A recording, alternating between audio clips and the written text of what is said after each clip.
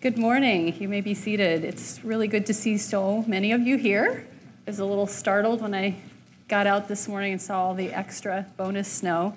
I'm Susan Raedeke. I'm equipping pastor here at Immanuel Anglican. And in case you missed the very opening of the service, Father Aaron Damiani is leading a retreat in Minnesota. So he is not in balmy Florida or he's not deserted us for the South. He's laboring for the Lord at another church in our parish. Well, I don't know about you, but I have really been enjoying and benefiting from our current sermon series, Waking Up, Becoming Fully Human. We've been moving through the first chapters of the Gospel of Matthew, looking at the early life of Jesus. And from here on out, this series will focus on the Sermon on the Mount, which is probably the most famous sermon in history. And it's so familiar that some of the language here has become cliche. Turning the other cheek, going the second mile. Those phrases come from today's text. Well, this familiarity makes it easy to forget how difficult Jesus' sermon is. The teachings in his sermon are beautiful, but they can be disturbing as well. And that's why, as I was preparing for this sermon, I found myself more and more grateful for this larger context that we've been looking at.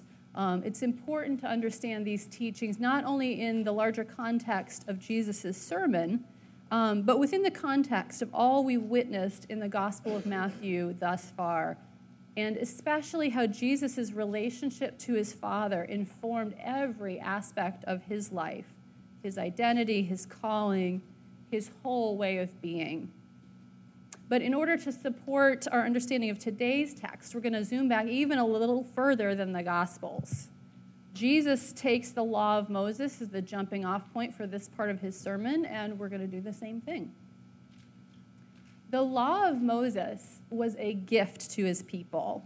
This was a precious gift that was practical and beautiful and relational. At a practical level, these holy laws served as guardrails for society, giving human communities guidance and support in knowing how to live together. Basic laws, like thou shalt not murder, set clear boundaries around what would be tolerated in the community.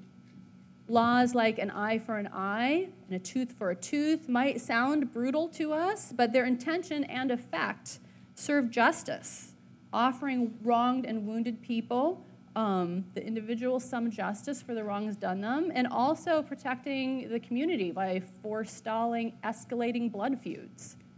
These laws were meant as a blessing, bringing a measure of order and justice and peace wherever they were followed. But that's not where the gift of the law ended, though. That was just the beginning. The law, together with the prophets, foreshadowed something even greater and more wonderful than the law. They captured something holy and just about the character of God, preparing the imagination of the people to recognize the Messiah when he came. And even that's not all. Do you remember that the Mosaic law, the law given to Moses, formed part of the covenant between God and his beloved chosen people? I know words like the law seem to be about the least personal, least intimate aspect of our relationship to God. But the law of the Lord was intended to bind the life of the people together with the life of the Father in a sacred covenantal bond. Sometime between the giving of the law and the coming of Christ, though, the chosen people had fallen into the habit of using God's precious three-dimensional law primarily as a tool for managing behavior, for calculating the degree of one's righteousness. Now, this is an incredibly easy thing to do, not just for the Pharisees of Jesus' day, but for you and I also. It's really easy to fall into the habit of using the law for keeping score or as a behavioral management tool. So hard to experience righteousness as something that flows from our relationship with the Father. Weird things happen when we make the law more about behavior management than about intimacy with the Father. Take, for example, what passes sometimes for reconciliation in a household, I know. When a wrong has been done, the offender is encouraged to make specific confession and to express contrition, and the offended party is encouraged to graciously extend forgiveness. When both parties are expressing the heart of the Father in this modeled exchange, reconciliation ensues and peace is restored. This is the pattern set forth, a model intended to reveal the heart of the Father that exists behind the model. But guess what happens when everyone drills down on the model itself and focuses on it as a legal transaction? Mom, I said I was sorry, but he's not forgiving me. Well, she said she was sorry, but she didn't say what she was sorry for, so it didn't count. Fine, sorry I was rude. I forgive you. It is entirely possible to keep the letter of the law while missing and grieving the heart of the Father. This dynamic is one thing in developing children. By definition, children are immature. Becoming fully human is a process of maturing in Christ. It's useful along the way to have a model, a picture of how forgiveness works, a picture of the Father's heart for us. In fact, this is exactly what Jesus is about to provide for us in his sermon. Not new laws, but illustrations of the Father's heart. But we can never mature in Christ until we are willing to turn our energy away from sheer behavior management and turn toward cultivating the character of the Father in our lives. The righteousness of sin management was the righteousness of the Pharisees, and Jesus tells us right off in this passage that he could not be less interested in this kind of righteousness. In verses 17 through 20, Jesus lays out a challenge for us. Our righteousness has to exceed that of the Pharisees if we want to join him in the Father's kingdom. If the idea of competing for the title of most righteous with the Pharisees makes you feel a little shifty and uncomfortable, I think that's the right place to start. Whether you have a positive view of the Pharisees as top-notch law keepers, as the people of Jesus' day most likely did, or if you hear Pharisee and think self-righteous hypocrite, either way, this kind of sounds like Jesus just wants us to do what the Pharisees are doing, but crank up the holiness factor a few notches. Well, in verses 21 through 44, Jesus is going to walk us through a set of six brief illustrations or examples of what he's talking about, and we'll see pretty quickly he blows that theory away. Of these 6 illustrations, we're looking just at 3 of them today. 3 short passages that focus on anger, contempt, retaliation, and enmity. We're going to dip into these illustrations with an eye toward how they're related to contemporary temptations that we face now, and also pay attention to how Jesus means to use these illustrations. Thankfully, at the end of our text, in verses 43 through 48, Jesus reveals the key to this challenge. That is where he lays out the surpassingly good news of the gospel and how it relates to his extraordinary challenge. So we're going to walk forward through the text, from the challenge, which he's already given us, to have our righteousness exceed that of the Pharisees. We're going to walk through the examples that Jesus gives from our sort of natural human default perspective. We'll move through those, and then we'll arrive at what I believe is the key to this section of his text, and to see what it means to stop trying to improve our sin management skills and start embodying the character of the Father. Then we're going to go back and look at those examples again, this time with that key in our hand. Ready? So beginning in verses 21 to 23, Jesus has some uncomfortable things to say about anger and contempt. He recalls the Old Testament boundary around anger. Don't kill the person you're angry with. And then he goes on to explain that it's not just murder that's off limits for the people of the kingdom. Scorn and casual expressions of contempt are not permissible either. We're generally a nice, congenial bunch here at Immanuel Anglican. I don't imagine that too many of us are actually going around spitting scornful epithets in people's faces. But it's also true that we have some passionately held beliefs about justice, about care for the poor, equal treatment for women and minorities, compassion for the oppressed and marginalized. And it's possible that we occasionally stray into genuinely scornful attitudes toward those who threaten those values. It is a distressing world out there. Lots of bad stuff happening, lots of genuinely contemptible behavior. There are a lot of good reasons to be angry. But the issue for Jesus seems to be when our anger tips over into contempt, which is the feeling that that other person is deserving of our scorn. This sense of other is important here. When we experience contempt or scorn for another person, that feeling involves not just judgment or evaluation, but a real sense of personal superiority. They do that. I do not, by implication. Are there sectors of our society that you experience as repugnant, based on their beliefs, or their actions, or their voting records? Are there people, when you read about them, you can feel your blood pressure raise? Have you ever referred to someone as an idiot, a nut job, a libtard, a waste of space, a waste of skin? Have you ever openly mocked members of the opposing political party or sniffed at religious perspectives that you find ridiculous? If so, and I count myself guilty here too, Jesus is talking to us about this. Note carefully, Jesus doesn't say it's wrong to be angry. What he says is that we'll be judged in our anger. He doesn't say we're not allowed to evaluate other people's beliefs or behaviors. Jesus himself did these things. Jesus called out people as fools, and he wasn't in danger of hellfire. Then again, he was issuing serious rebukes, not expressing contempt or disdain. Giving warnings and rebukes are not off limits for us. We can and should stand up and speak up for the truth. We can vote and demonstrate for leaders and causes we believe in.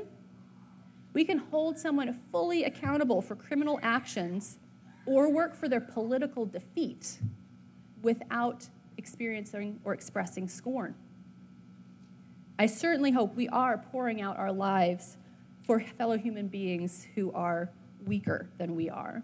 But when we use dismissive labels, when we treat other human beings with contempt, no matter how richly they may deserve it in some sense, we are trespassing against the generous, humble love of God, and according to Jesus himself, putting ourselves in danger of hellfire.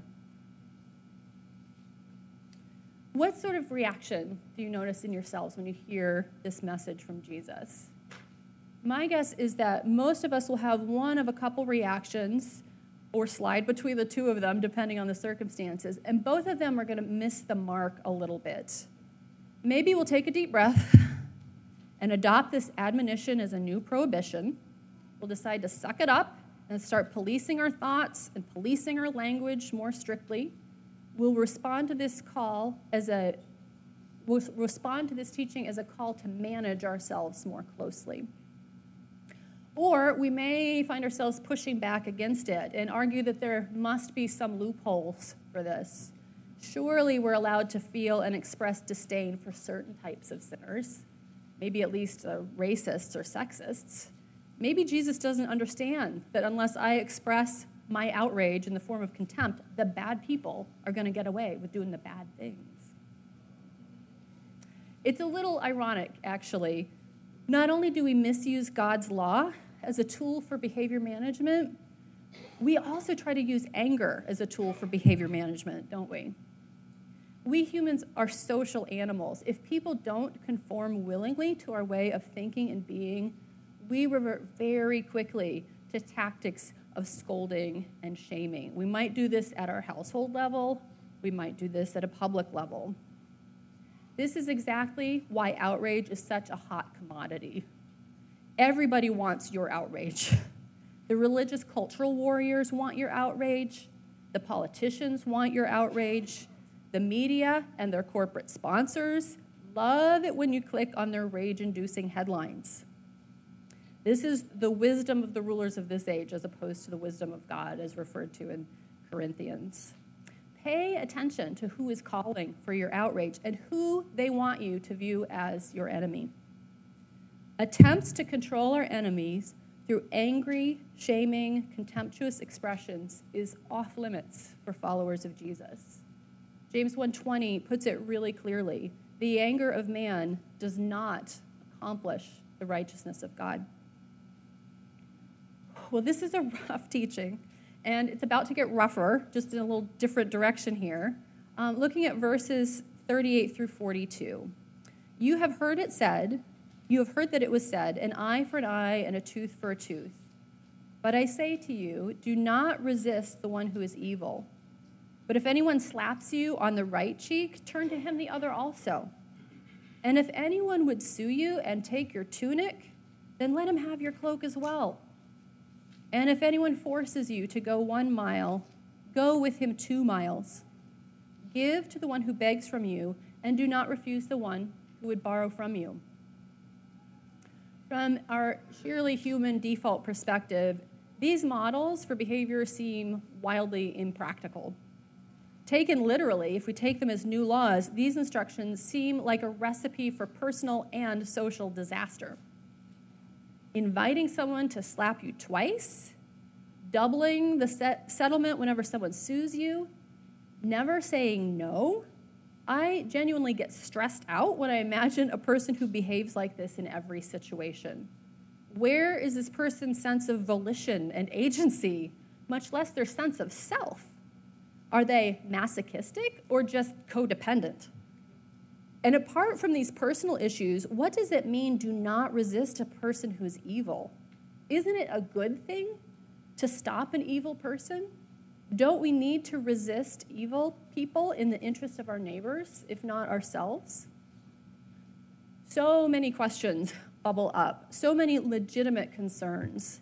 But if they are bubbling up from a place of anxiety, these may short-circuit our ability to hear what Jesus is really saying.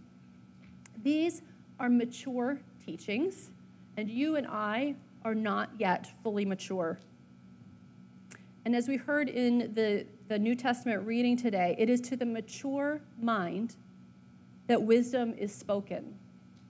In our natural selves, we cannot accept the things of God. They are folly to us. But the Spirit wants to give us the mind of Christ. If you are experiencing these words of Jesus as if they were laws, impossibly heavy and unreasonable, similar to the laws of the Pharisees, who burdened their people with heavy burdens and would not lift a finger to help carry them, I want you to sit with that feeling for a minute. Feel the weight of that kind of burden. Face into the anxiety that it brings up. Feel the impossibility and hopelessness of both trying to manage yourself into holiness and refrain from trying to manage other people into holiness. And now, take a deep breath and remember what you know of Jesus. Friend of sinners, hope of the hopeless, our Redeemer. Hear his words, my yoke is easy and my burden is light. Come to me. I will give you rest. Our own broken experience of the world and the demons of Satan will collude together in tempting us to mishear and misunderstand these words of Jesus as just another set of Pharisaical laws designed to crush us. But the gospel is good news, brothers and sisters. It is good news to know that we can never manage our neighbors into right thinking and right behavior just by registering our disapproval of them. It is good news to know we can't manage ourselves into the kingdom of heaven. There's only one way into the kingdom of God, And the name of that way is Jesus. We're here now at the key that unlocks his sermon. Jesus is going to tell us the way into the kingdom now, and that's just the beginning. Soon, through his ministry, his death, his resurrection, he will actually lead the way into the kingdom. He comes with us. So picking up midway through verse 44, love your enemies and pray for those who persecute you, so that you may be sons and daughters of your Father who is in heaven. For he makes his sun rise on the evil and on the good, and sends rain on the just and on the unjust. For if you love those who love you, what reward do you have? Do not even the tax collectors do the same? And if you greet only your brothers, what more are you doing than others? Do not even the Gentiles do the same? You therefore must be perfect, as your heavenly Father is perfect. What Jesus asks of us is simply to be who we are in Christ. No more and no less. Who are we? We are sons and daughters of the Most High God, and through Jesus Christ, we are meant to participate in his nature. What is the nature of Jesus Christ? In the book of Hebrews, we learn that Jesus is the radiance of the glory of the Father and the exact imprint of his nature. What is the nature of God? The nature of God is to love his enemies with wisdom, with generosity, with humility. He makes his sun rise on the evil and on the good. He sends rain on the just and the unjust. Because he is our Father, he is our model and the source of our lives.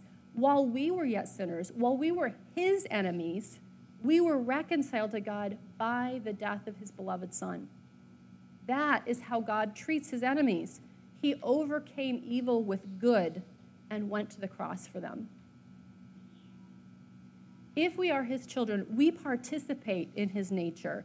We become heirs and we inherit not only his salvation, but we become the recipients of an endless flow of love that expresses itself through us in humility and generosity, even to our enemies.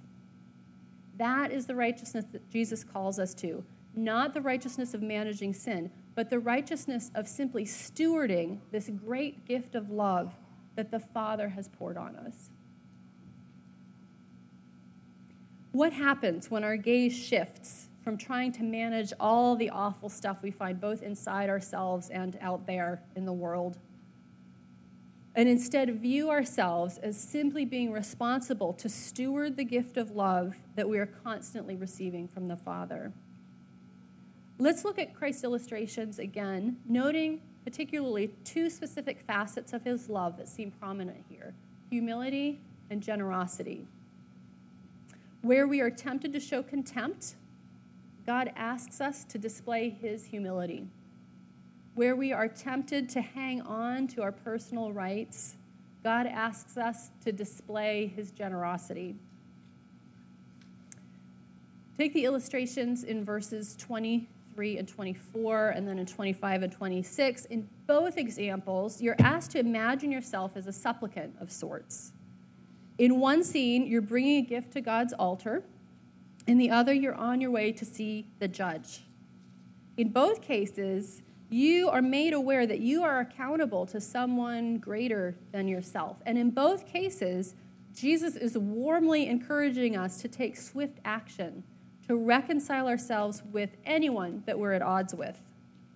Whatever anyone has said or done to arouse our anger and contempt, however petty or well-grounded our animosity toward them, Jesus calls us to a humble recognition of the fact that before Judge Jesus, the difference in moral status between me and every other human being on the planet is negligible, almost like it's not there. Secondly, where we are tempted to hang on to our personal rights, God asks us to display his generosity. Looking at verses 38 through 42, These examples, I do want to point out first that none of these examples involve accepting abuse or staying with an abuser. Slapping someone's face is assault, but the context in Jesus' day is that of a public insult, not physical attack. And we need to interact with this primarily as an insult. It was actually considered a grave enough insult in that day that you would have the right to sue the person who slapped you for something similar to defamation of character. So the illustration is that of a person who forgoes his right to avenge an insult. This section is often labeled retaliation in our Bibles. It's about refraining from retaliation. The next example is that of someone being sued for his tunic. Note that we don't know if this lawsuit is just or unjust, but we do know that for anyone, anywhere, if you were being taken to court, it is because one or both of you were not willing to work it out another way. Jesus seems to be encouraging us to consider taking a financial hit. Not only that, but adding to the value of what's being demanded of you. We think of Paul's talking about lawsuits. Would you not rather be deprived of what's due to you for the sake of the kingdom? And where the text refers to being forced to march a mile, it's talking about the legal limit that a Roman soldier could force someone to carry their equipment for him. So you could make an argument that the law is not a terribly just one. I doubt the Jews got to vote on this law. But it definitely was providing a boundary for what could be asked of you legally. And again, Jesus is showing us the possibility of just blowing right past what is due you and displaying just gratuitous generosity. This is the same principle with giving and loaning to all who beg or borrow. These are illustrations that point us away from the scarcity mindset that we're born into and point us toward a divine spirit of lavish generosity. What's involved here? What differentiates a mature, wise, humble, lavishly generous person from a weak and foolish doormat? Our ultimate example, of course, is Jesus. Jesus literally gave his back to those who strike and his cheeks to those who pull out the beard. He did not hide his face from disgrace and spitting. His garments were taken from him. He was forced to march with his own cross on his back. And the world's assessment of him at that moment was as a poor, hapless, weak victim. But what did Jesus say about himself? In John 10, he says, I lay down my life in order to take it up again. No one takes it from me, but I lay it down of my own accord, voluntarily. I have authority to lay it down and authority to take it up again. This command I have received from my Father. The immature lover fears losing himself or herself through acts of humility and generosity. We think our dignity can be stolen from us by someone's unkind words. We fear being taken advantage of and left with nothing. We're afraid that unless we stop evil, it will go unchecked forever. The mature lover knows this is not true. When our lives are submitted to the Father we love, not in a spirit of fear or resignation or scorekeeping, but voluntarily from a position of faith, confidence, and the joy that flows out of the love we have received, there is real power and real freedom. We can grow, we can mature to see these illustrations as genuinely exciting possibilities for the woman or man who has everything in Christ. If you are secure in your identity as God's beloved daughter or son, you won't be crushed for long by mere mortal's unfavorable opinion. You have self-worth to spare. If your Father cares for you like he does the birds of the air and the lilies of the field, why not give your cloak away when you're sued for your tunic? If you are conscripted into forced labor, that you genuinely know that you are merely a steward of the time and the energy that God has given to you, it is entirely reasonable that God may prompt you to make a donation. The more deeply grounded we are in the reality that we have access to all the spiritual riches of heaven through Christ Jesus, the more we have the mind of Christ, the more natural and the more effortless divine generosity become. We are free to seriously consider every opportunity we're given that we're asked for. No request is too large to entertain. We have only to ask, what does my Father want me to do in this situation? And it will be different in different situations. These examples are not prescriptions for every situation. They're designed to expand our understanding of what it means to live out of the character of the Father. And this is a big ask, of course.